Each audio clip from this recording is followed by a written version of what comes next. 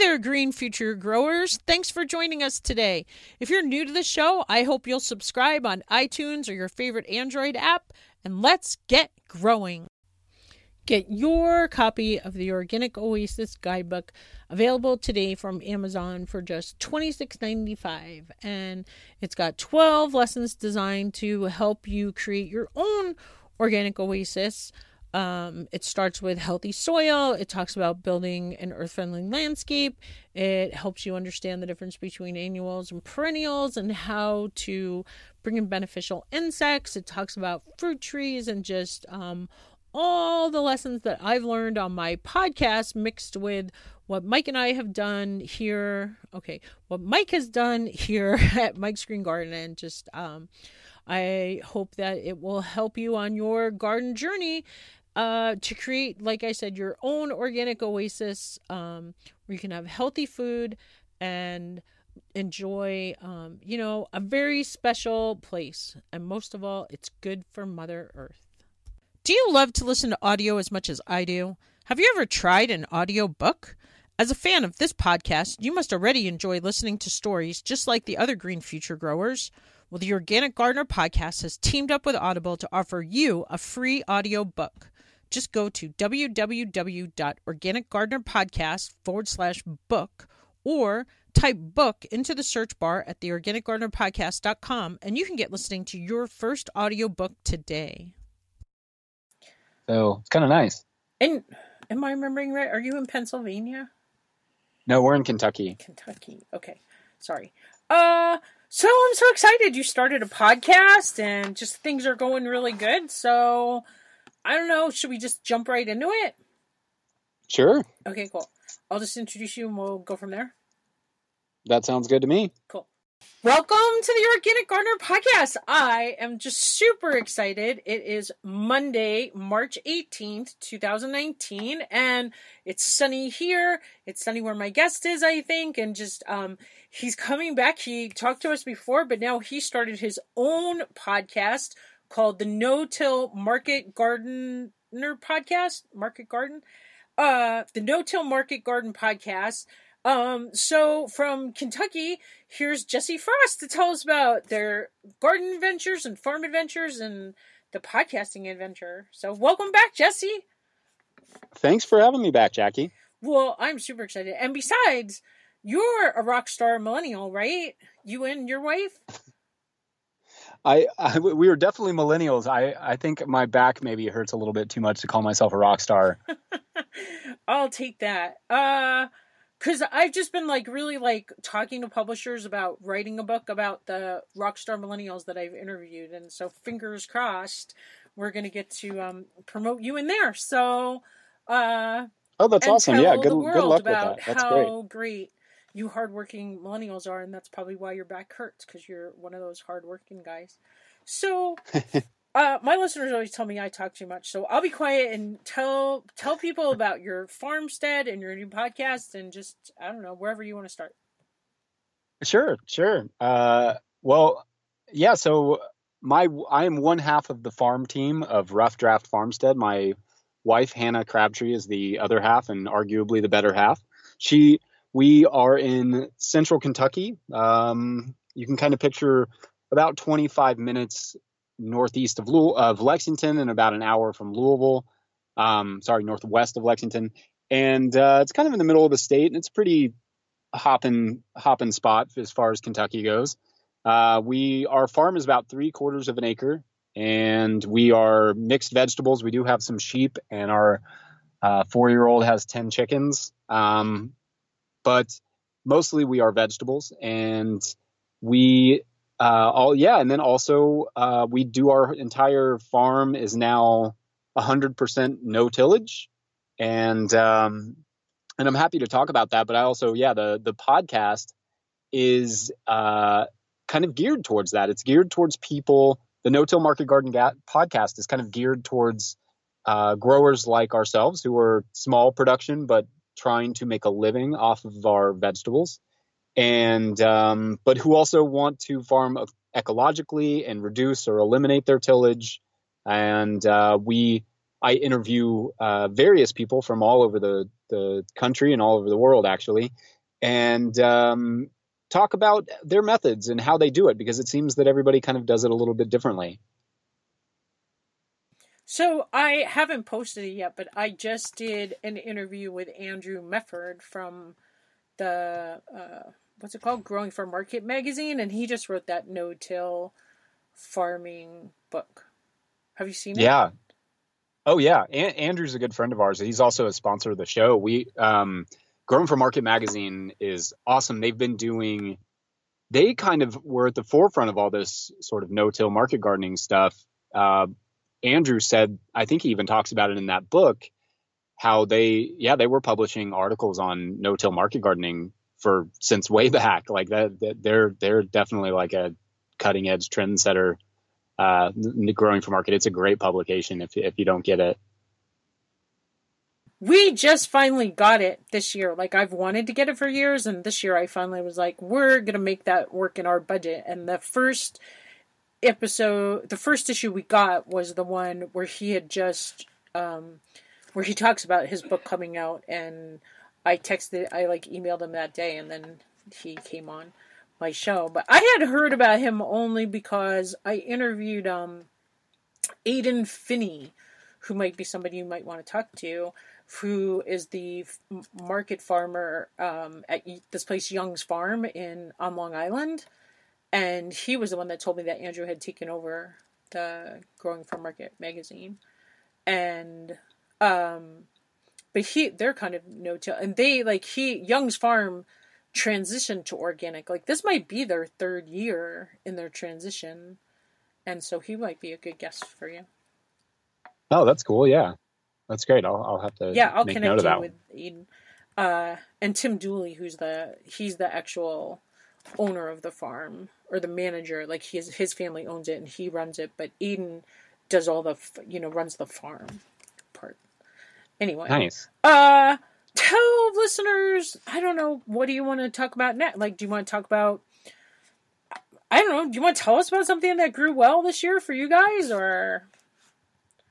Yeah, I mean, sure. You've come so far. Like, when I talked to seasons. you, it was just like you guys had just started out. So, like, your knowledge is just, everybody's going to hear anything you want to share. Yeah, so I can kind of start from that perspective. I think the last time that we spoke, Perfect. we were living in Bug Tussle, Kentucky, and that's about 3 hours away from where we are now. And Bug Tussle, Kentucky is kind of an hour from everything kind of place, if you can imagine that. It's kind of it's an hour east of Bowling Green, Kentucky, and it's an hour and a half northeast of Nashville. So those were our two main markets, and they were pretty far away, and we felt pretty isolated. We were also really far away from our family. So once we had our son, which I don't remember if he was born yet or not when we spoke, but I don't think so. I think once you we just had had our your first, little girl, right? we just have a son, but now we have two sons. Oh. But we didn't have a baby maybe when we spoke, but then we had one, and he kind of changed things. I mean, as kids do, and we wanted to move a little bit closer to our family and just have him have a good relationship with them, but also to be able to ask them for help on kind of a whim in case we have a big harvest day. Yeah. And we also at the time were kind of improving and wanting to increase our production enough to make it more sustainable. Uh-huh. And I think that's something that I often emphasize to people, is that when, homesteading is what we were sort of aiming at. That's what we were doing in Bug Tussle, and that's what we really wanted to do. And we realized at that point that it's just not a viable approach to sustainability, because you really have to be making enough money on whatever it is you're doing. You can have an off-farm job, you can be a homesteader, but you have to have an income unless you're retired. And so we weren't retired, we were young, but we were we felt like we were retired. We were just homesteading. So we had to find a way. We had to make that decision of what we really wanted to do, and we wanted to grow vegetables professionally was ultimately our decision. So we started developing, our growing skills a little bit more, and we've slowly gotten better and better at growing enough that we can kind of make a living doing it, increasingly so. But it did require us to have a little bit better land. So in our choice in moving back closer to home, now we're in Lawrenceburg, Kentucky, and we're only 20 minutes away from our folks. So that also played a factor, was finding land that was maybe closer to a market, but also maybe a little bit flatter and offered a little bit more, had some infrastructure for us to have a wash pack shed and those sorts of things. And we could have built all that, but it was very expensive, and we were very isolated where we were living before. So we transitioned. Yeah, we moved to Lawrenceburg, and then we started building up this farm. And we kind of had in our mind that we were going to be, sort of work our way towards no-till. And then last year, we just kind of made the leap and decided to stop using the tractor in the garden at all. And we'd used it a little bit in the spring, and then we stopped. Our tunnels haven't been tilled in 2 years since we basically put them in production. The gardens will be fully without any sort of tillage this year. And I'm happy to kind of go into detail on how that works.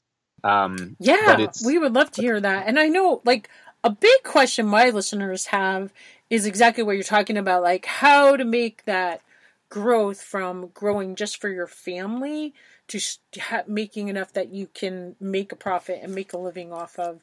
Because you only have 3/4 of an acre? Is that what you said? Right. Yeah. 3/4 of an acre is what we're at right now. And we're doing that pretty intensively. And this will be the first year that we really, really go for it, because we've had like various incomes and we haven't needed to go. And since we moved last year, we haven't really gone crazy, but we're looking at about $55,000 on that 3/4 of an acre. And that's gross income, but our net will be pretty solid just because we don't have a lot of great expenses in terms of the farm expenses. But we're, slowly increasing that. Like ideally we'd be making about $65,000 a year on 3/4 of an acre and being able to take home about $35,000, and that would cover everything. But we're not quite there yet. We're moving up to that point. But we, that just comes from us being able to intensively manage the beds.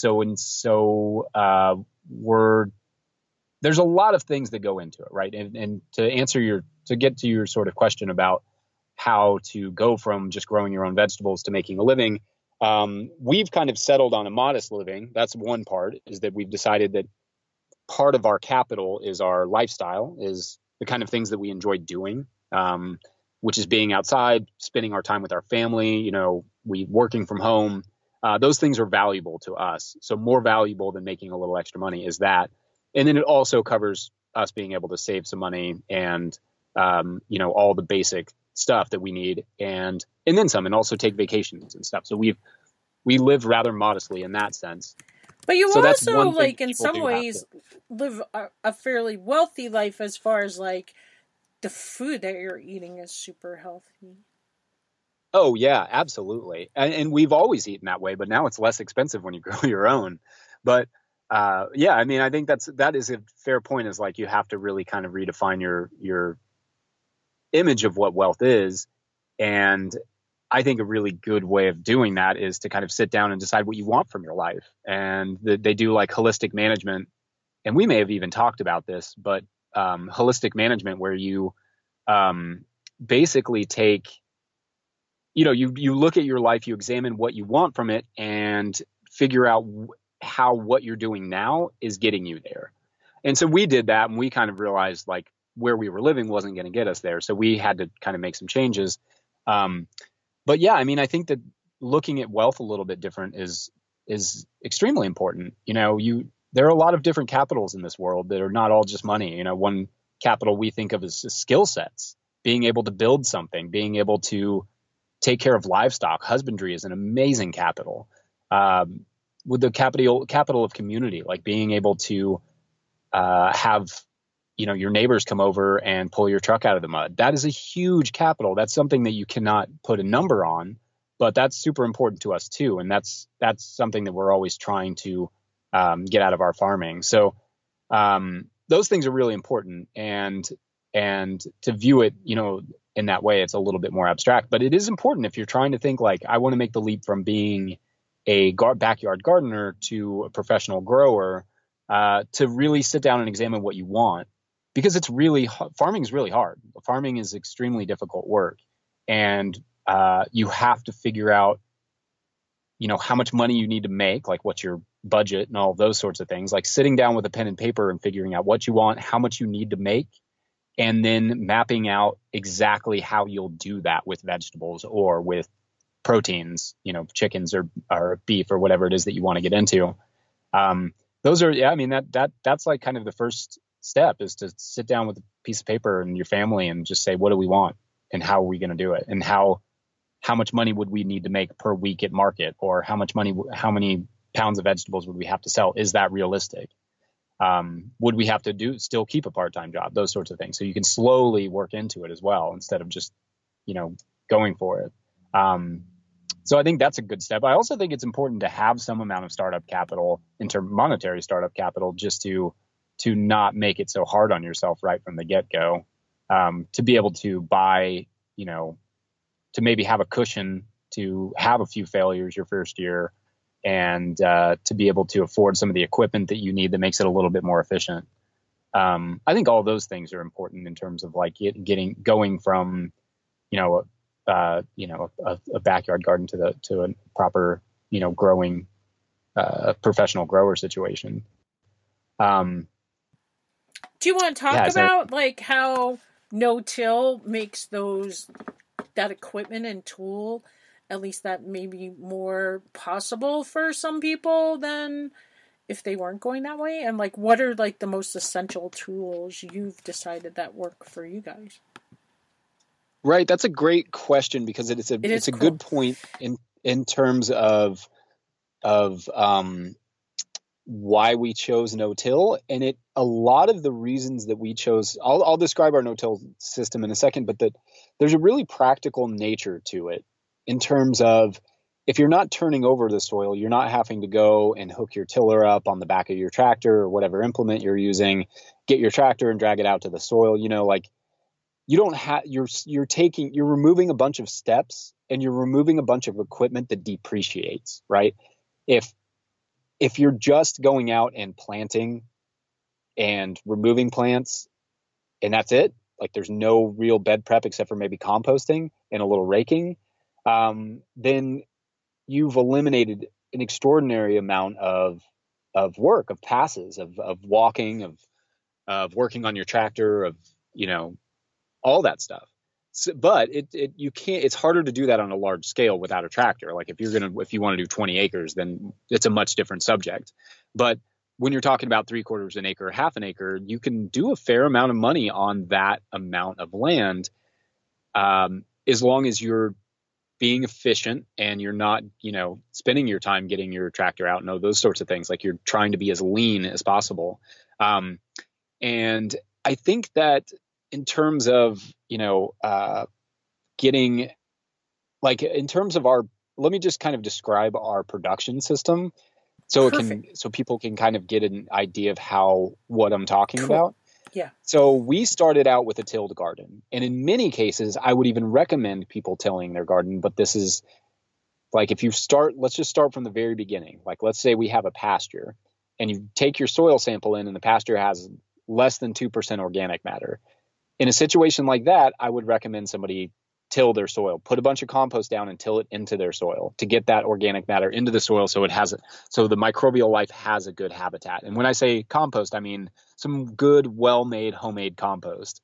And you can also, kind of any sort of like municipal compost is okay, but you need good homemade, biologically driven compost, and you need to get that into your soil.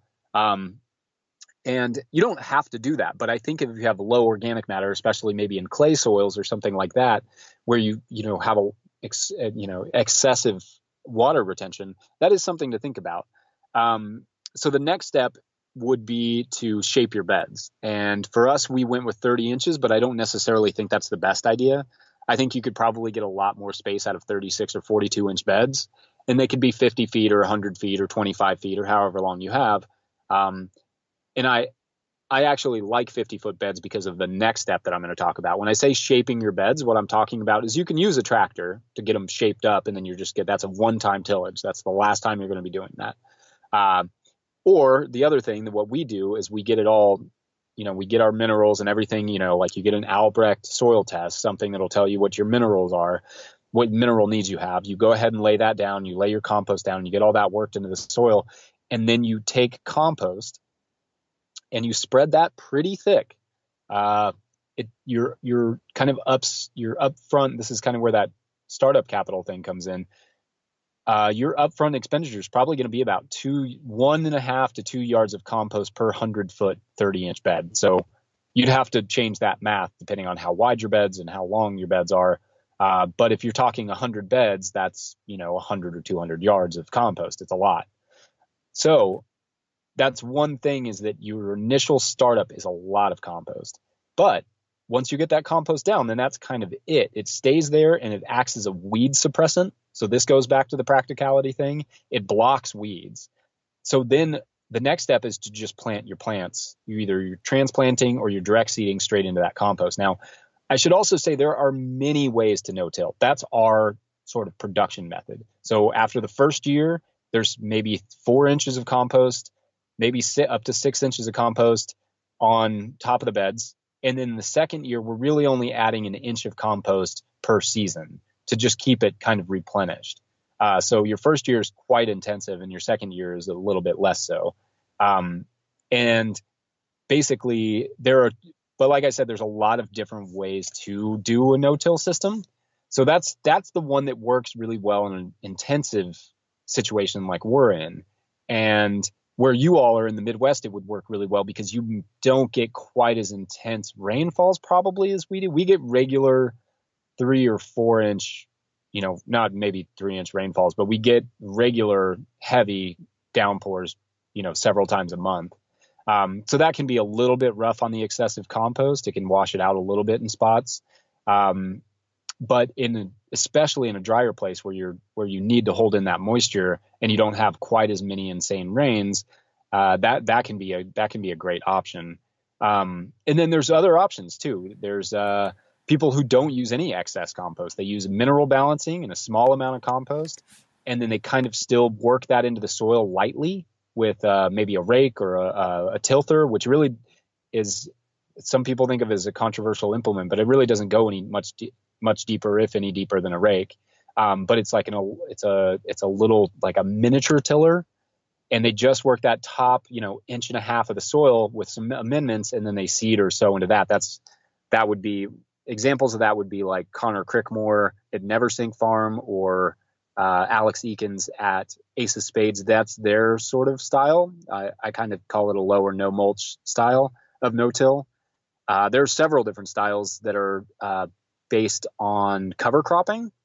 In an intensive situation, the cover cropping is less about, a lot of people may be familiar with like sowing a cover crop in the fall and then you crimp it in the spring, and then you plant into that crimp with either a seed drill or a transplanter or something like that.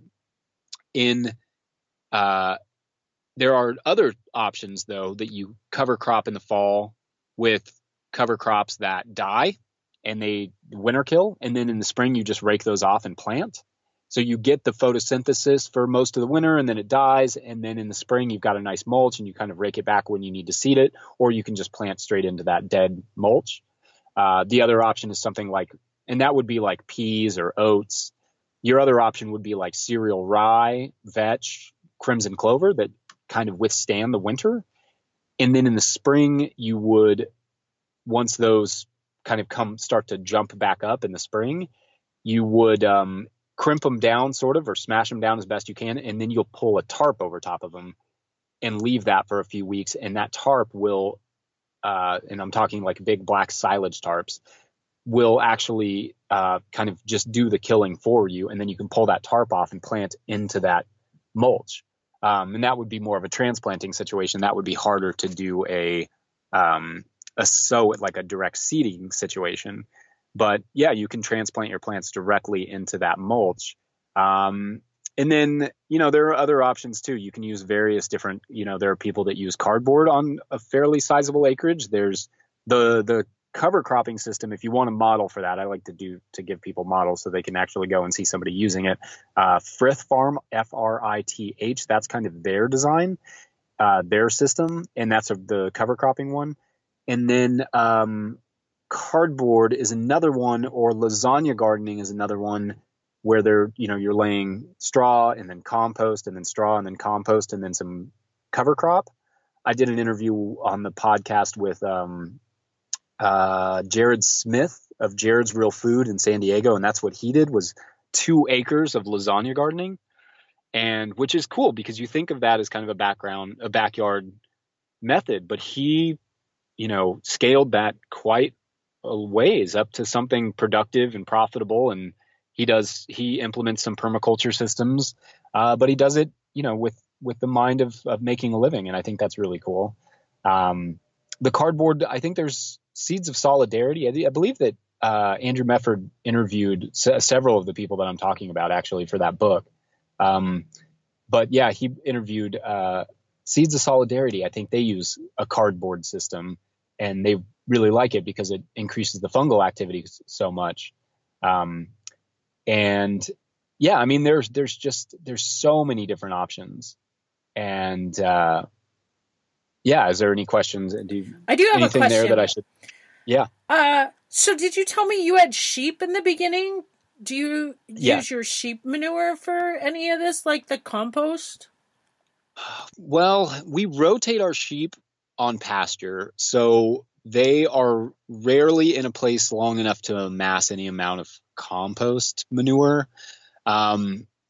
We move them about every 24 to 36 hours, and less so in the spring. We move them pretty fast to keep them from killing the spring grasses. We're trying to, that's like our new approach. So they're rarely in a place long enough to do that. However, we will sometimes have them mow down cover crops, and that's another option. They're not the best, most even mowers, but they do a pretty good job, and then they're also fertilizing as they go too. So I had a bunch of Sudan grass last year and didn't have any good way of managing it, and basically just had the sheep go into it and had them just mow it down, and they did a great job. And it was probably like 6 foot tall, and I left for a couple days and came back, and it was completely flat to the ground. So it's amazing what they can do. And is Sudan grass a cover crop? Yep, Sudan grass is like a summer cover crop. It's also known as sorghum Sudan grass, or sorghum. I thought I heard of it before, but I wasn't sure. Yeah, it's a good one. There's summer cover crops are a little bit less utilized, I think, than they should be in the no-till system. Like, there are some people working on some good summer cover cropping systems, like Wild Hope Farm. I know Sean Yodnicek is experimenting with some different summer cover crops, maybe millet and a couple others. But I think that's really got some potential for putting in a midsummer cover crop that you could essentially mow down or crimp down and then cover for a bed for maybe fall brassicas or something. Yeah, that's there's definitely a lot of room there. But there's buckwheat is one. Buckwheat's really tender as far as summer cover crops go, so it's not a great mulch. But it's a good good pollinator crop. And it's a very, very fast crop. I mean, it's like the radish of the cover crop world. It moves really fast, so it blocks out weeds really well. And then there's some beans. I think cowpeas are another one that people use a lot in terms of summer cover crops. But it's nice to have a mix of them, because you want a mix of the phytonutrients or you want a mix of the various exudates that the plants are making through photosynthesis to feed, to increase your soil microbiology. You want a diversity of cover crops when you can. I grew buckwheat last year for the first time and did like a chop and drop and just let it chopped it up into tiny pieces and let it just lay on top of my bed. And then I planted raspberry canes in them, and we'll see what happens. Cool. Yeah, buckwheat's fun. I like that crop a lot. I've tried to crimp it down and then plant into that, and it sort of works. But buckwheat's also kind of it'll come back a little bit. So, but mowing it is a good way of just if you get it right up to that flower stage when it's getting ready to start making seeds, and then mow it, that does a pretty good job of just it doesn't want to come back after that. Yeah. I tried to grow carrots in it while it was growing, and they didn't grow at all. I guess I should have maybe cut it sooner. Right. Yeah, the buckwheat's going to outrun your carrots. It's so fast. Well, I put them in And that's like kind right of before it was gonna. I thought I was gonna cut it down and take it out, but they never did anything. oh, huh. I never did cut Yeah, it I down don't though know. That either. yeah. Yeah, some of that intercropping, there's a lot of potential for that. And that's a big thing that the Parisian market gardeners would do is try and time their crops. The classic one is kind of radishes, carrots, and lettuce that you'd plant them kind of all at the same time, and then your radishes would come out, and then you cut your lettuce out, and after that you'd get your carrots out. Um, Hey, Intensive wait, scales I to get lost as you there for much. a sec. Oh, okay. The last thing I heard was cut You your hear me? lettuce out. Hear me? Yeah, I can. But the last thing I heard was Did you cut lose your me? lettuce I lose out. you. Maybe Oh, should okay. I call you back? So, Oh no. Okay. like the Parisian market gardeners would essentially sow. I'll just, if you want me to start that whole thing over. Basically the Parisian market gardeners would sow carrot radishes, and they would pull the radishes first, and then they would pull after the radishes were done, they could pull the lettuce because the lettuce canopy went away. And then after the lettuce came out, then the carrots would come out, and you could pull all that, and you'd get 3 crops out of that same bed. And that was kind of their I'm gonna call you all of their back space. And I think that's something that's really underrated. and try a new Oh, okay, connection. Sorry, but you just keep fading that's out. okay. All right. Oh, okay, that's. Can you hear me? I can hear you. What did you? Do you want me to start the whole Parisian market gardener thing over? I got most of it. Okay. I mean, I'm happy to start it over if it's relevant. I think it's really cool because with the Parisian market gardener thing, it's good because a lot of people think of, farming in terms of trying to make money on it, that you need a lot of acreage, and they certainly proved that is not the case, that if you really intensively manage your soil, that you can get a lot of food out of a very small space. So yeah, in that carrot, lettuce, radish example, they were getting 3 crops out of the same bed, and then they were pulling those in pretty short order. So radishes are 25 days, lettuce is 55, carrots are about 60, 65. So it would just be 10 or 20 days after they pulled the last crop that their next crop would be out. And if you could do that throughout the whole season, you're getting a whole new harvest every 20 days. That's pretty great out of one bed, So I think that's a really brilliant way of looking at it. And that's what a lot of market gardeners are doing now is trying to think as intensively as possible. So kind of getting back to our point about intercropping, there's a lot of potential there. And one of the things that we're doing on our farm, I call it the everbed system because it's ever planted, is that we have one bed that's kind of my experimental bed. And the whole idea is that I'm monitoring, the organic matter build and all those things. But the idea is that it's never out of production ever. So when a crop, in fact, it's less than that because it's more than that because it's not only is it never out of production, before the last crop comes out, the next crop is already in. So it's already, right now I've got kale in there and I'm going to be planting tomatoes, but I won't do anything with that kale until the tomatoes are in the soil and can take up some of those microbes from the kale, can kind of take advantage of that, the microbial life that's living off the kale, and it'll come over to the tomatoes. And once those are established, then I can get rid of the kale. So the idea is that you're constantly keeping something planted, and you're trying to match families like kale and Solanaceae is not exactly like the most amazing match in the world, but trying to just do that as much as possible. Like last year we did in the Everbed, we had celery. And when the celery was pretty well mature, I planted summer lettuce. So the celery, we get pretty hot down here in Kentucky. So the celery provided a little shade for the summer lettuce. And then 2 weeks later, I cut the celery out and the lettuce grew up into that space.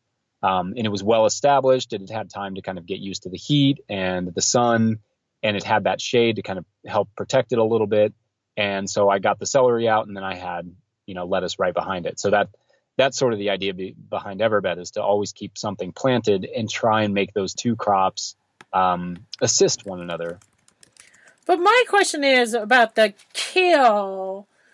You didn't pick any kale, or you mean like you just didn't take out the plants that like you'd already harvested most of the prime kale on the plant?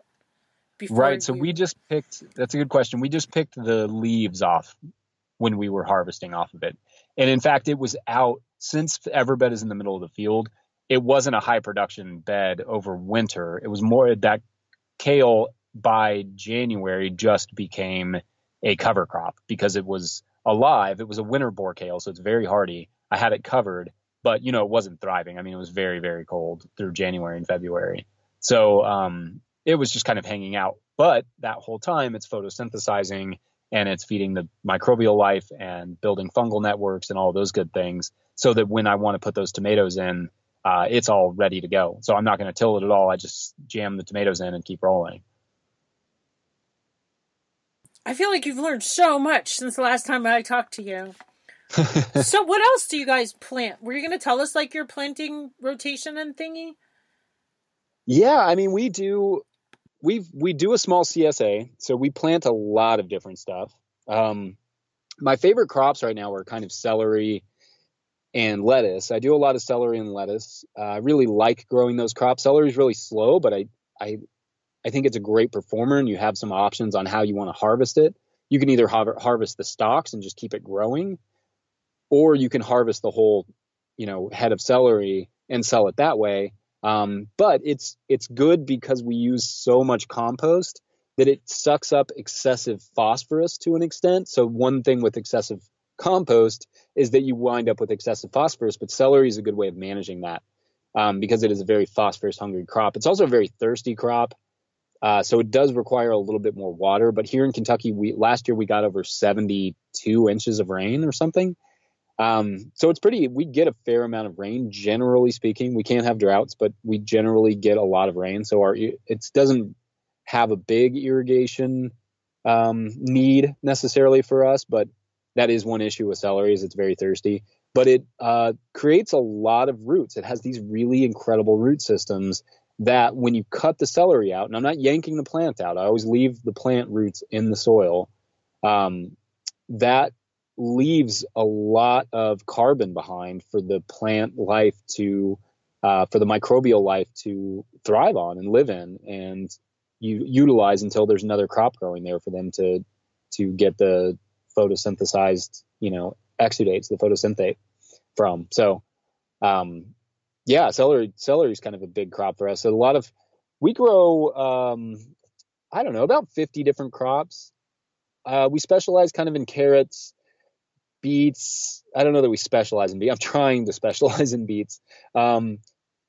Celery, lettuce, green onions, and those are kind of our bigger crops that we do. And then we do a lot of different little stuff. We do a lot of cherry tomatoes, and we do we'll grow some kohlrabi, and we'll grow a lot of kale and that sort of stuff. But those ones I said at the top are definitely kind of our favorites. I'll tell you, Mike could be a specialist in golden beets. Like I think he could sell every golden beet that he can grow. Yeah, that's a great crop. I love beets, but me too. Those golden ones are so sweet. It's just incredible. Yeah, they are. I've always been a big fan of beets and goat cheese. That combination, it's so classic, but it's so delicious. So many things. I could eat beets all day long. I love beets. But we often have trouble growing them. We get the rust. What is that? I forget what the name of that disease is that the beets don't like, because we have high humidity here. So they get those little spots on the leaves really badly. And sometimes that's a kind of a challenge for us, but hoping with with more improved soil that will help to protect the beets. Will have a little bit more protection against those things. But yeah, no, it's a great crop. I'm always trying to get a little bit better. We found that we grow it really well in the middle of the summer in the tunnel. If the tunnels are open, fully aerated, they're not that hot. That plastic actually provides a little bit of shade. So we like growing beets in the tunnel in the summer. That works out pretty well for us. Now, do you transplant your beets or do you direct seed them? We do a little of both. I really like the idea of direct seeding, but it never works out as well as I want it to. It's always a little bit too thick, and I don't like thinning anything. I think that's just a giant waste of time. I can't stand thinning stuff. So if I can avoid that at all, I do. I'd prefer to transplant. We're trying some of the paper pots this year, just experimentally. We're going to try some beets in those. When it comes to direct seeding, I really like one called Zeppo that has, it's kind of a smaller beet. It's maybe more of like a medium-sized round red beet. And I like it because it has fewer seeds per pod. So in a situation where you're sowing them into transplants, like you're doing transplants, that's not as beneficial to you, because then you have to sow a few more than you normally would. But when you're direct seeding, it's nice because then oftentimes you're only getting one seed per pod, which is what you want, instead of having 3 or 4 seeds per beet pod and, having a big cluster, several big clusters all in a row of beets. You really want, ideally you get one beet every 2 or 4 inches, and then it gets nice and fat, and you can cut that or you can pull that and bunch it and sell it pretty easily. But when they bunch up, you get a mixture of, you lose the uniformity, and you have to kind of pick through them. So that can be kind of a challenge. But we do transplant some of them. Yeah, that's a big job, but we do it. I think we've had a harder time getting them to grow when you transplant them. Mike's have more of that, just direct seeding them, but we do pull thin a lot. And you can, to me, you can only eat so many fresh beet greens. Sure. Yeah. To be fair, thinning them is effective. Absolutely. Like getting your good spacing right. It's just in terms of a production model, it's very time intensive, and it's the kind of labor that nobody really wants to do. It's like get on your hands and knees and crawl in the hot sun, picking, little minute beets out of a bed. So it's a hard job, but it's a great job, for a backyard, like just for your home. That's garden. what I was thinking. I was like, I don't mind doing it when I'm sitting on the edge, one of my deep beds, and I can just sit out there. But like out in his mini farm where he's got like big long beds of beets, it's not as much fun out there. Yeah. That's a big job. That's definitely thinning beets and carrots on a big bed of them is that's a challenge. So how about something that didn't work so well last season? Oh man, we did have quite a few failures last year, and I think in our transition to fully being no-till, we miscalculated on a few things in terms of not getting the soil well enough prepared before we planted it. So that would be like not getting the minerals into it, not maybe checking for the compost, in some cases not broad forking, because we kind of just felt like the soil would take care of it, which is really a bad approach. A flawed approach. I shouldn't say it's a bad approach, but it's a flawed approach, because for us in our situation, and it's always about your context, right? But in our situation, we should have got the whole garden prepared to be no-till instead of just forcing it to be no-till. And that's just something I've learned in talking to people through the podcast, really. And studying, because the one reason that we started the podcast is there's just no information on how to do this. We just felt like this is something we've been wanting to do forever, and we did some no-till we've done no-till trials every year. But there was no information. Nobody was saying like, this is how you do it from point A to point B. You know, like this is start to finish, how you start a bed and how you flip a bed and how you irrigate it or whatever. Like there was no information like that out there. There was very little. There was a few YouTube videos by people like Singing Frogs Farm, which they do a very similar system to us. In fact, they're kind of our inspiration for the way we do our system. Singing Frogs Farm is great. Brian O'Hara is another really brilliant no-till market gardener. He's been doing it for a long time. Jay and Polly Armour at Four Winds Farm, they've been doing it for 25 years. But a lot of these people have just been doing it. They didn't think of it as like a new system or something that people would really be into. Or when they tried to talk to people about it, everybody laughed at them because, you know, tractor farming and those sorts of things. And these people were kind of doing it with minimal or no tractor on really small acreage. But yeah, I mean, when you start to dig into their numbers and stuff, they're making really good livings growing without tillage on fairly small acreage and have been doing it for a long time. So it's but that said, there wasn't a lot of information from them or anyone else on how to do it. So that's kind of the genesis of the podcast, was that we realized like we need to get this information aggregated, and we started a website that does that too, notillgrowers.com.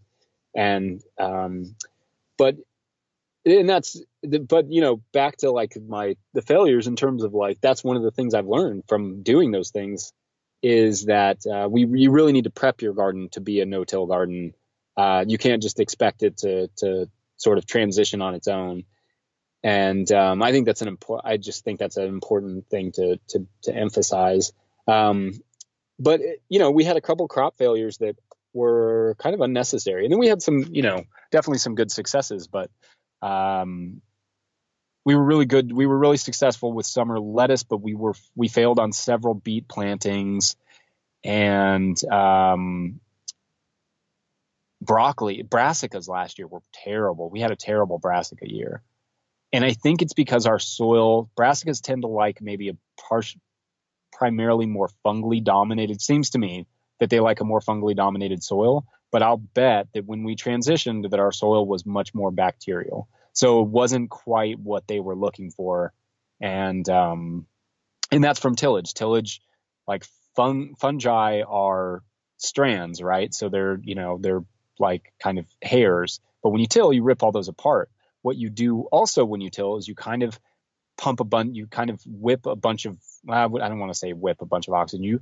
You encourage a more bacterial environment because bacteria are going to survive that tillage better than the fungi, but you really want to balance for most crops. You want a balance of your fungi and bacteria. So the incentive that first year, that transition year, can be hard because it's still bacterially dominated. And I think that's kind of what happened with our brassicas last year, just all across the board, all of them, kale, kohlrabi, radishes. Finally, towards the end of the year, our turnips were really coming around. We were starting to have some really solid turnips, but up until that point, it was not going well for us. So that was kind of rough, but I think we figured it out by the end of the year, and I'm hopeful for brassicas this year. We'll see. We had a problem one year where Mike grew a whole bunch of broccoli and the squirrels came in and pooped on it, and like they take like one bite and then move on. Yeah, man. It was really That's sad. Frustrating. Yeah. Squirrels are not in. It's funny for us, like squirrels aren't an issue. But we have other pests, like obviously we have deer and rabbits and stuff like that. But I always think it's interesting some of the different pests that people have. Like I interview a guy named Stephen Cianchoso, and he's in Hawaii, and their major pest there, they don't have a lot of big animal pests like deer or anything like that. They have wild chickens, and the chickens will come in and just scratch your garden to death. And I thought that was so interesting, but it just came from somebody, releasing chickens, or their chickens getting away, or whatever happened. And there's no predators for the chickens, so the chickens just proliferate. or people that live in urban environments and have squirrel issues. It's always interesting to me. Or there was a farmer named Eric Schultz down in Steadfast Farm, and he runs one of those. I'm sure some of your listeners are familiar with his work, but he runs one of those agri-hoods, and he said one of his biggest pests is tourists, which I thought was interesting. People coming and wanting to take pictures amongst the vegetables. And sure, I could see everybody that. has their pest. I think it's always a challenge. That's why context is so important into designing your sort of production system, is that you can't just copy paste somebody else's system. It's got to be relevant to your climate, to your pests, to your situation 100%. And that's, so it's very attractive to want to do some of the high production, high profit market farmers, but follow their style. But it doesn't always translate, Canada doesn't always necessarily translate to Alabama. And so you have to adjust for that. So do you guys have like any kind of interns or help, or it's just you and your wife, and you have 2 very small kids, right? Right. So yeah, we don't have any help this year. So we've kind of stepped back. I don't know. I mean, I have a lot of thoughts on this. I don't think it is healthy to run a production farm without help. I don't think that's a good idea, because if I get hurt, and I do get hurt, or I get exhausted, or I get, pulled away doing one thing or another, or like the other day, the plastic got ripped on the tunnels, on the cat tunnel.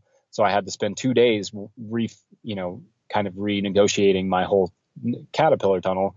And that basically stopped production. So there are situations when I realize, like, I don't think it's a good idea to farm by yourself. However, I don't necessarily think that has to mean employees. I think that what we're going to start seeing in the broader scheme of things, and this is something we're kind of contemplating, is more collaborative farms with 2 or more families who are working together for a shared goal and sharing profits, and starting businesses together, as you would a restaurant or as you would anything else. Like farming lives in this world where we want to own it. And I think that it would behoove us as farmers to step back from that and ask ourselves if that makes the most sense. Employees are one way to do that, to keep your business, is to hire employees.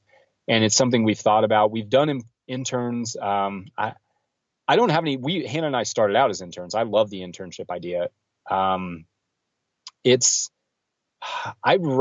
think that the reason that we're so interested in a more collaborative farm, possibly in the future, is the sense of propriety, the sense of ownership that somebody feels over what you do. That is a rare thing in an employee, but it is something you can come to expect if you share a business with somebody, that they're going to have that sense of propriety, that they're going to do something because it has to be done. It's harder to get that out of an employee, and it's definitely, an intern. So I don't know. I mean, those are kind of some thoughts on that. Like, we don't have consistent help. We get help sometimes. We'll have friends that'll come over, or, we can ask people for help, and we do. But we try and do most of it just the 2 of us. And, that does work sometimes, but yeah, we have two young kids, and I think going forward, we want to have something more, with a better safety net. I just talked to Bob Quinn 2 days ago. He just wrote a book called Green by Green. I don't know if you've heard of it. He'd probably be a great person for you to interview.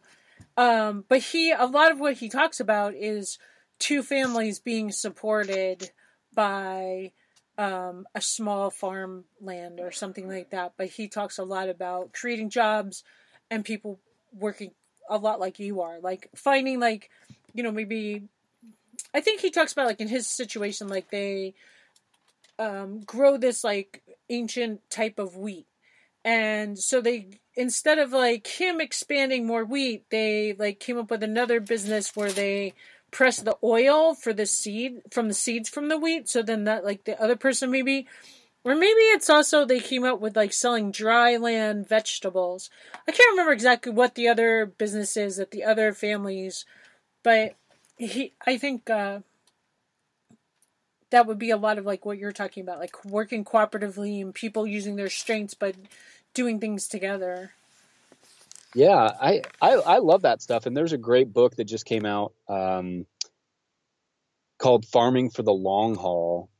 And it's exceptional. It kind of goes through the history of farming communities and cultures and talks a lot about different co-ops and collaborative farming efforts and different like peasant situations throughout history and the laws that sort of protected them, and farms with multiple users. Really interesting stuff. And that's definitely sparked my interest a lot. I think that's something we should and probably will see a lot more in the future, is this sort of co-op collaborative farming. Cool. So anything else you want to tell us, or should we like, I have like my little getting to the root of things, which is kind of like a lightning round. Sure, we can go there. Okay. So Jesse, do you have like a least favorite activity to do that you got to force yourself to get out there and do? Oh man, I have two. One is rolling up landscape fabric. We're not going to use landscape fabric anymore. Really, we're going to use it in a couple places. We'll use it on some tomatoes and some peppers.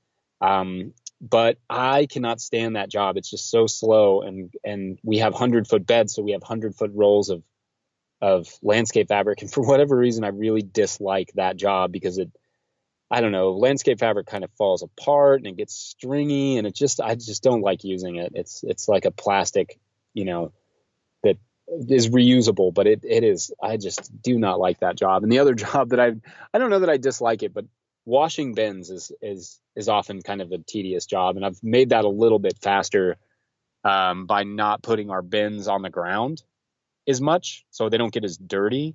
But washing our harvest bins, that job is exhausting for me. I'm cool to do it. I'm happy to do it, but it can wear me out a little bit for sure. I think that's a good point. And in the beginning, you were talking a little bit about the infrastructure that you were looking for, like having a wash station. Are there any other like essentials you feel like are, because that's like something we talk about a lot. Like we can't wait till like we can set up like a sink and like water so we can wash everything down closer to where I call it Mike's mini farm is. Yeah. I think that the wash pack station is really important, just to set it up in a way that's efficient. Having a cooler is really important. I mean, some of the bare essentials are, each section of the farm has its own bare essentials is really how I think about it. Like everything that you're doing is a different business in farming, right? Like if you're starting plants, that is a whole industry it's a whole industry that you have to master, that comes with another thing, which is like plant bed prep, which, it has its own bare essentials. And then transplanting has some bare essentials, and then harvesting has some bare essentials, and then washing and packing, and then marketing. All of these things are really separate businesses that all tie in together. So some of the things that I often recommend to people getting started in production agriculture, and I know this isn't exactly the answer, maybe the answering your question, but is not starting your own plants to begin with. I think it's a good idea to buy from professional plant suppliers some or all of your first year or two's plants. Now that can be very expensive, but it eliminates that, that whole skill set, if you don't have it, of starting plants, of keeping them alive, of getting them to germinate, keeping mice off of them, like all the things. You can have somebody else send you perfectly beautiful, ready to go transplants, and you just get them into the soil. That's kind of one of the things that I recommend, like to start is actually outsourcing some of those things just a little bit. You can do some of your own starts if you want. but you need a good greenhouse, and you need a heated greenhouse, and you need consistent water, and you need, to worry about freezing hoses and your electricity failing and all those things. Like, take that off your plate and work on your infrastructure whilst you have pay somebody else to do that job. That's something we're going to start doing a lot more of, is ordering certified organic plant starts. We have a show sponsor, Banner Greenhouses, who we actually sought out because their plant starts are so nice. So that's something that we're going to do more of in the future, is getting plant starts from somebody who can grow them really well and ship them. You basically just pick what, and this goes for any propagation house that you have nearby you that's, certified organic. You pick what size, or what date you want them, what seeds you want, and how many you want. And then they arrive that week that you ordered them for. And that's great. And then you just put them right in the ground. So that's something I think is an underrated way to get a farm started, is actually like just outsource that one element so that you can concentrate on getting your farm going. That's so interesting. I always feel like that's what Mike should specialize in, because he is so good at getting seeds to grow. And then I feel like his season would end sooner because we have a lot more water in the spring, but we don't have a lot of those other things you're talking about, like lights and heating pads. And like, I guess if he was going to expand, like, to me, it seems he does a really good job, but I suppose if he was going to sell them, it would have to be on a grander scale. Yeah, I mean, the only one that I'm really kind of intimately familiar with is Banner, and they do. I think they have like 18 acres, and the majority of that is in greenhouses, and they have all the different climates for all the different, because every seed has different requirements, different humidity, different temperature requirements, different light requirements, different lots of different things. So there's a lot of technical detail there, and that goes for starting your own seeds. Like, if you're starting lettuce and peppers together, those are two very different requirements. Peppers are a 7-day germinator that needs, they like 80 degree and high humidity, and lettuce likes decent humidity, but they like it more like 70 degrees, and they only take 3 days to germinate. So and then you extrapolate that out to all seeds, and suddenly it can get very complicated. So it seems, but I should say, like, I like plants. I like growing plants. I enjoy that. And I don't think anybody shouldn't do that they should totally sacrifice that if that's something they enjoy. But it's never do I grow plants as good as the people who grow them professionally and send them to me when I need them. Like, I can never do that like they can, because I don't have it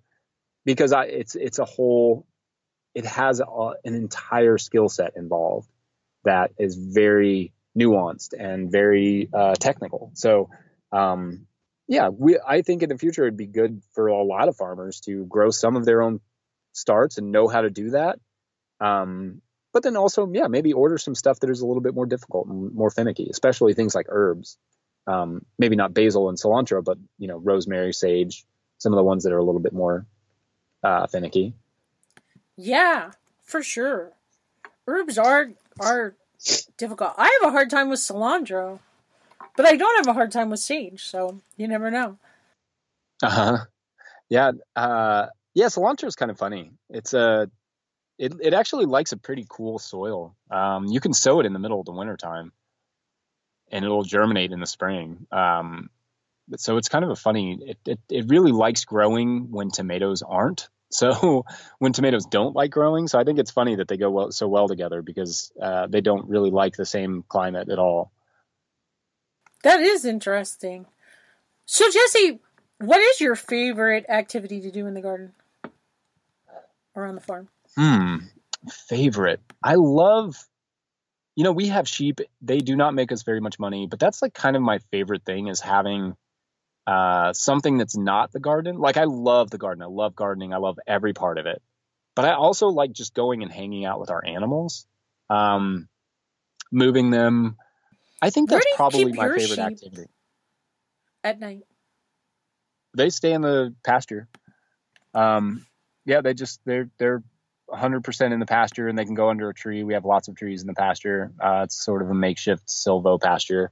So they just kind of go and hang out under the trees, and we'll bring them into the barn on rare occasions. Like if they're getting ready to lamb, we'll bring them around the barn and give them a small section. So if they want it, they can have it. But they're so hardy. They're just ridiculous. I mean, they're wearing big wool vests. You know, they're good. It's more the summer that's the issue for us than the winter. But even then, I mean, they shed pretty well down to nothing, and they just they manage. They're white, so that's nice. That, you know, we use Katahdins or the sheep that we have, so they don't have a lot of issues with that, with getting too hot. At least they're not like wool sheep. Wool sheep are really hard down here because of the humidity, and they get fly strike and that sort of thing. But if you're not, shearing them. Our problem are predators. Where we are. Yeah, predators. We use solar electrified netting, and then we have a dog who doesn't live with them, but he kind of roams the property of Great Pyrenees. And I mean, predators can be a big issue for sure. I think, and you're in Montana, right? So you all have some pretty big predators up there. For us, it's like coyotes, you know, we have some of those, and we have some foxes. But we don't have anything that really, like, occasionally like a stray dog or something, or maybe a stray couple dogs will come through, and that can be an issue. Because they don't really understand the electric netting like the coyotes do. The coyotes are used to it. They've seen it. They've tested it. The dogs kind of just bumble right into it because they're dogs, and they're sometimes people's pets, and they just kind of ran off for the day or whatever. So that's one of our issues, is that we've seen them try and get in the fence before. Yeah, and we have like mountain lions, I think, too. But I don't know. We had some sheep and something got them. Could have been neighbor dogs. We're not really sure. Mountain lions would not surprise me, because they would probably be able to jump our net. We don't really have them. I mean, they exist in Kentucky, but we don't really have them. We have a lot of mountain lions. Yeah, so whatever got our sheep tried to drag them out of the fence, they were all up against the fence. So it had to be a pretty big animal, I think. Yeah. Anyway, onto a kinder note. What's the best gardening advice you've ever received? The best gardening advice? Gosh, that's a good question. I think I feel like you asked me this several years ago, and I said my favorite thing is the just keep planting idea of just keep planting. Just keep, in the middle of the summer when it's hot and you're tired, just keep planting, because you're not going to regret it in like 2 months. I think that's always been a long favorite of mine, is just keep planting. It's like become a mantra. Gosh, is there anything more recent that anyone's told me? I kind of like that. That's good. Yeah, that's my favorite, is just, it kind of has its own, it's definitely one you'll see from farmers, is this idea of just keep planting, because you just get so tired and you almost don't even want to put anything else on the ground, because you're going to have to reap what you sow. But you just do it, and then October everything comes to a halt, and you're like, oh gosh, I'm so glad I have something to eat, something to sell. I know how that feels. How about your favorite tool? Like, if you had to move and could only take one tool with you, what could you not live without? Oh gosh, my wheelbarrow. I use that thing like crazy. I guess I would need a shovel, but I guess if I had to take one tool, it would be my wheelbarrow. I love my wheelbarrow. I use it like crazy. That's what I said. Yeah, it's a great, I don't know what I would do without it, because I do everything. Yep, my first thought was a shovel, and then I was like, wait, no, I could figure something out. A wheelbarrow is way harder to replace. Yeah, just the wheel. I with a flat free tire. Yeah, exactly right. I use it for everything. I'll haul water out to the sheep. I'll haul hay out to the sheep. I just walk around with my wheelbarrow like it's like a friend. I use it for everything. It's great because it's the perfect leverage, for moving Yes. heavy stuff. I moved a bunch of minerals out of the back of the van earlier with the wheelbarrow just because it was the closest thing to me. And the dolly, I use the dolly a lot too, just our hand truck. So anything with wheels, I'm good with that. I like the wheelbarrow and the hand truck. Cool. How about a favorite recipe? What do you like to eat from the garden?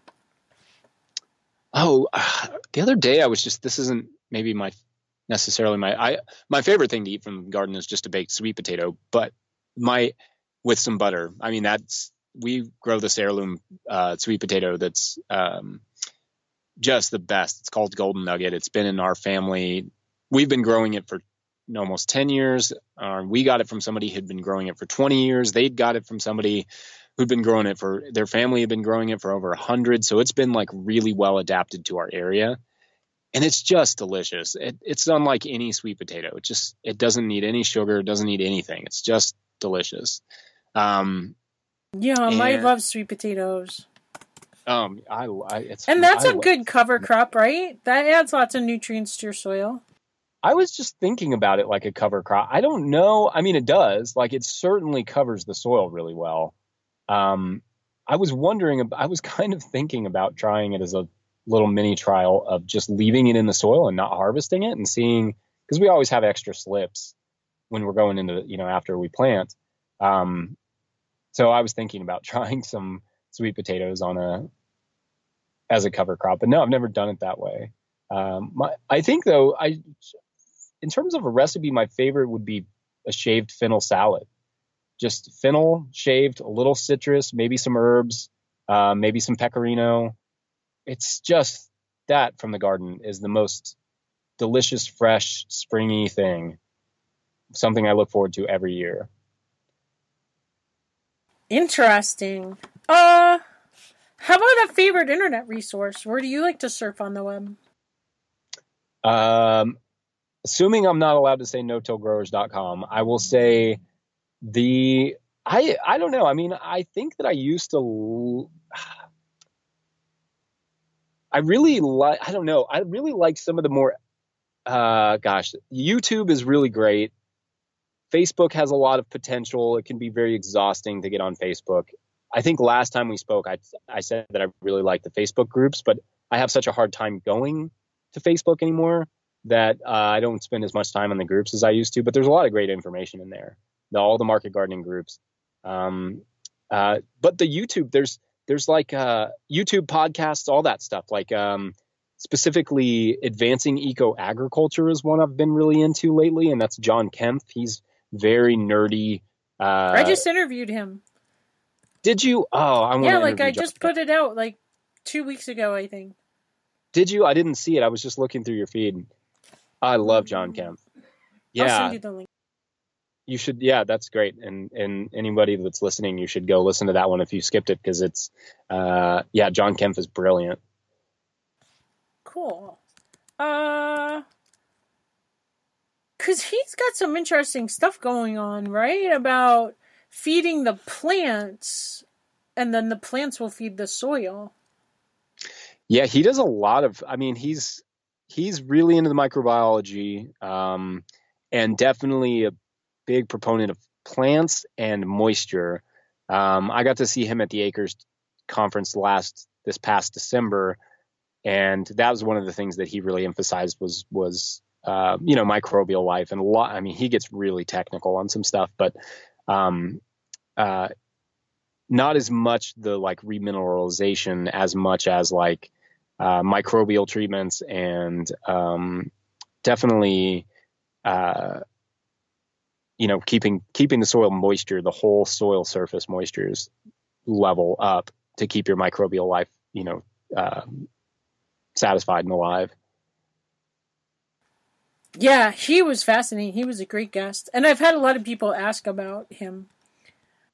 Yeah, he's cool. I really like John Kempf. There's a lot of, there's a lot of really great people. Like Elaine Ingham is another one that she's along the lines of John Kempf. We're focusing more on soil biology. All the agronomists. Yeah, she's great. How about a favorite reading material, like a book or a magazine? I mean, it's hard. I keep talking about my show sponsors, but I really love Growing for Market. I love that publication. Like, they are, I just like the diversity of stuff and how technical it is. I love that it's written by farmers. Um, I mean, that's a great written, publication. Um, and then that book that I just mentioned, Farming for the Long Haul, I think I'm going to read it and reread it several times. It's got so much information and it's dense with ideas for collaborative and cooperative farming. Yeah, I think those two are kind of what I'm into right now in terms of like written publications. Awesome. All right. Well, Jesse, we've been talking for a long time. Ready for my final question? Sure. Shoot. If there's one change you'd like to see to create a greener world, what would it be? For example, is there a charity or organization you're passionate about or project you'd like to see put into action? Like, what do you feel is the most crucial issue facing our planet in regards to the environment, either locally, nationally, or on a global scale? I think that and maybe this is just because I've been thinking a lot about the collaborative farming efforts and that sort of thing, but I think that one of the biggest issues facing the world right now is a lack of community, is a lack of respect for the capital of community, and how important it is to have and know your neighbors, to really work beside them, and this is something upon which I know I can improve too.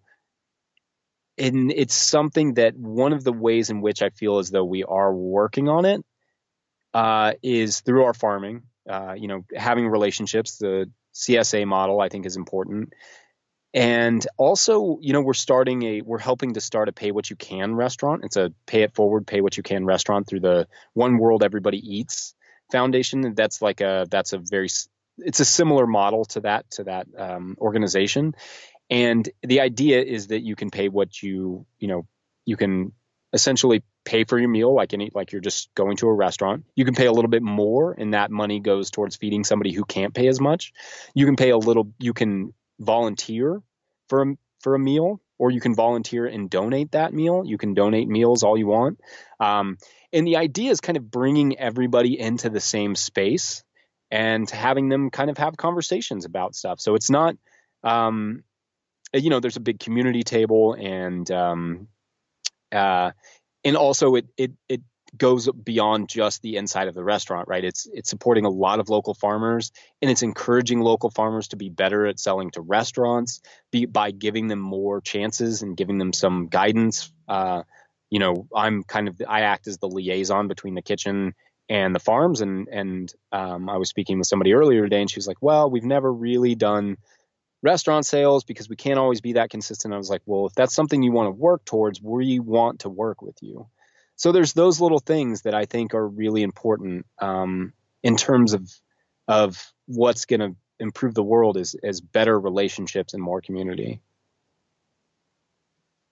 Jesse, this is why I think millennials are rock stars and you guys are like the best generation. Like, how many people need to hear this? Like, what date? What are we talking? What was the news all about today? New Zealand, total people being divisive, people not getting along, people, and then what's the other thing on the news? The kids with the climate change and not going to school on Friday because people aren't. And so this is just so great. And this is why I love millennials, because everything you've said today has been like golden seeds. People are learning a ton. You're enthusiastic. You're passionate. You're taking care of our planet. And thank you so much for spending all this time with us. Happy to do it, Jackie. Thank you so much, and thank you for putting this podcast together. I think it's just such a great resource. Oh, well, thanks. Okay. Well, you have a great day. Tell listeners how to connect with you first. Yeah, you can find information about the podcast at no-tillgrowers.com. You can find the podcast wherever you get podcasts. It's the No-Till Market Garden podcast. And you can find us on Instagram at No-Till Growers. Those are all good sources for keeping up with us. That's funny. I was wondering if you were on Instagram when you were saying you haven't been on Facebook much. Yeah, I prefer Instagram, I guess. It's maybe perhaps a little less divisive and distracting. I can get on and off it pretty fast, whereas I just don't feel like I can do that as well on Facebook. That's interesting. For me, I feel like Facebook like relaxes me, but I have pretty good feed and just the new. I don't know, like it makes me feel after watching the news on TV, and then I go to my Facebook news feed that's filled with people that think like I do mostly. I feel like at the end of the day, I don't know. Right. And then I like catch up on what our family and friends doing locally. Like I kind of look at that. Anyway, but thank you so much for sharing with us today. Absolutely. Thank you so much for having me. Different niches filled, for people that are into that. And, specifically like no-till market gardening, it feels like such a narrow niche, but we get a lot of interest, and it's been great. We've really had fun doing it. Yeah, I'm sure it's going to grow like crazy because there's a lot of interest in that right now. And just, you're educating so many people, and it's, creating green jobs out there maybe for some people that didn't even know this was an option. Yeah, I hope so. I mean, I hope that it does and increases people's profitability and maybe decreases their workload a little bit, gets their soil a little bit more ecologically in balance, traps the carbon, all those things. I mean, I think it can do all of those things. And those are the ultimate solutions, right? The solutions that can not just make somebody money, but solve all the other things that concern them. So I think that no-till market gardening has that potential. I do too. I think it's a fantastic podcast, and you're out there changing the world for us and taking care of Mother Earth all at the same time. Well, likewise. I feel the same about you. Being a great dad. Yeah, that's important. We're actually getting ready to go to soccer practice here in a few minutes. Okay. Have fun. Thanks, Jesse. Well, yeah, absolutely. Thank you, Jackie. Yep. Bye. Get your copy of the Organic Oasis Guidebook available today from Amazon for just $26.95. And it's got 12 lessons designed to help you create your own organic oasis. It starts with healthy soil. It talks about building an earth-friendly landscape. It helps you understand the difference between annuals and perennials and how to bring in beneficial insects. It talks about fruit trees and just all the lessons that I've learned on my podcast mixed with what Mike and I have done here. Okay, what Mike has done here at Mike's Green Garden, and just I hope that it will help you on your garden journey to create, like I said, your own organic oasis where you can have healthy food and enjoy, a very special place. And most of all, it's good for Mother Earth. So Deer Busters is located in Waynesboro, Pennsylvania, but we work with many different homeowners, gardeners, pet owners to protect their landscapes from deer damage. And we offer do-it-yourself deer fencing in plastic and metal fence options. So we have a whole lot of different fence options for every unique gardener. Deer Busters is an online company. We're on deerbusters.com. And if you're local to Maryland or Pennsylvania, you can come by and check us out.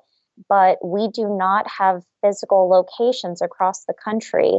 So deerbusters.com is the way to go. We also have an active social media platform, Facebook and Twitter, and we are ready to help answer any questions and help our growers protect their landscapes from wildlife damage. We're here to help growers all across the country with our fencing. Hey there, Green Future growers. Would you like your friends and neighbors to create an organic oasis too? Would you like others in your area to learn about earth-friendly practices for their gardens and yards? If so, we would love it if you would share the Organic Gardener podcast with your local community or college radio station today. Thanks again for listening, and remember, grow local.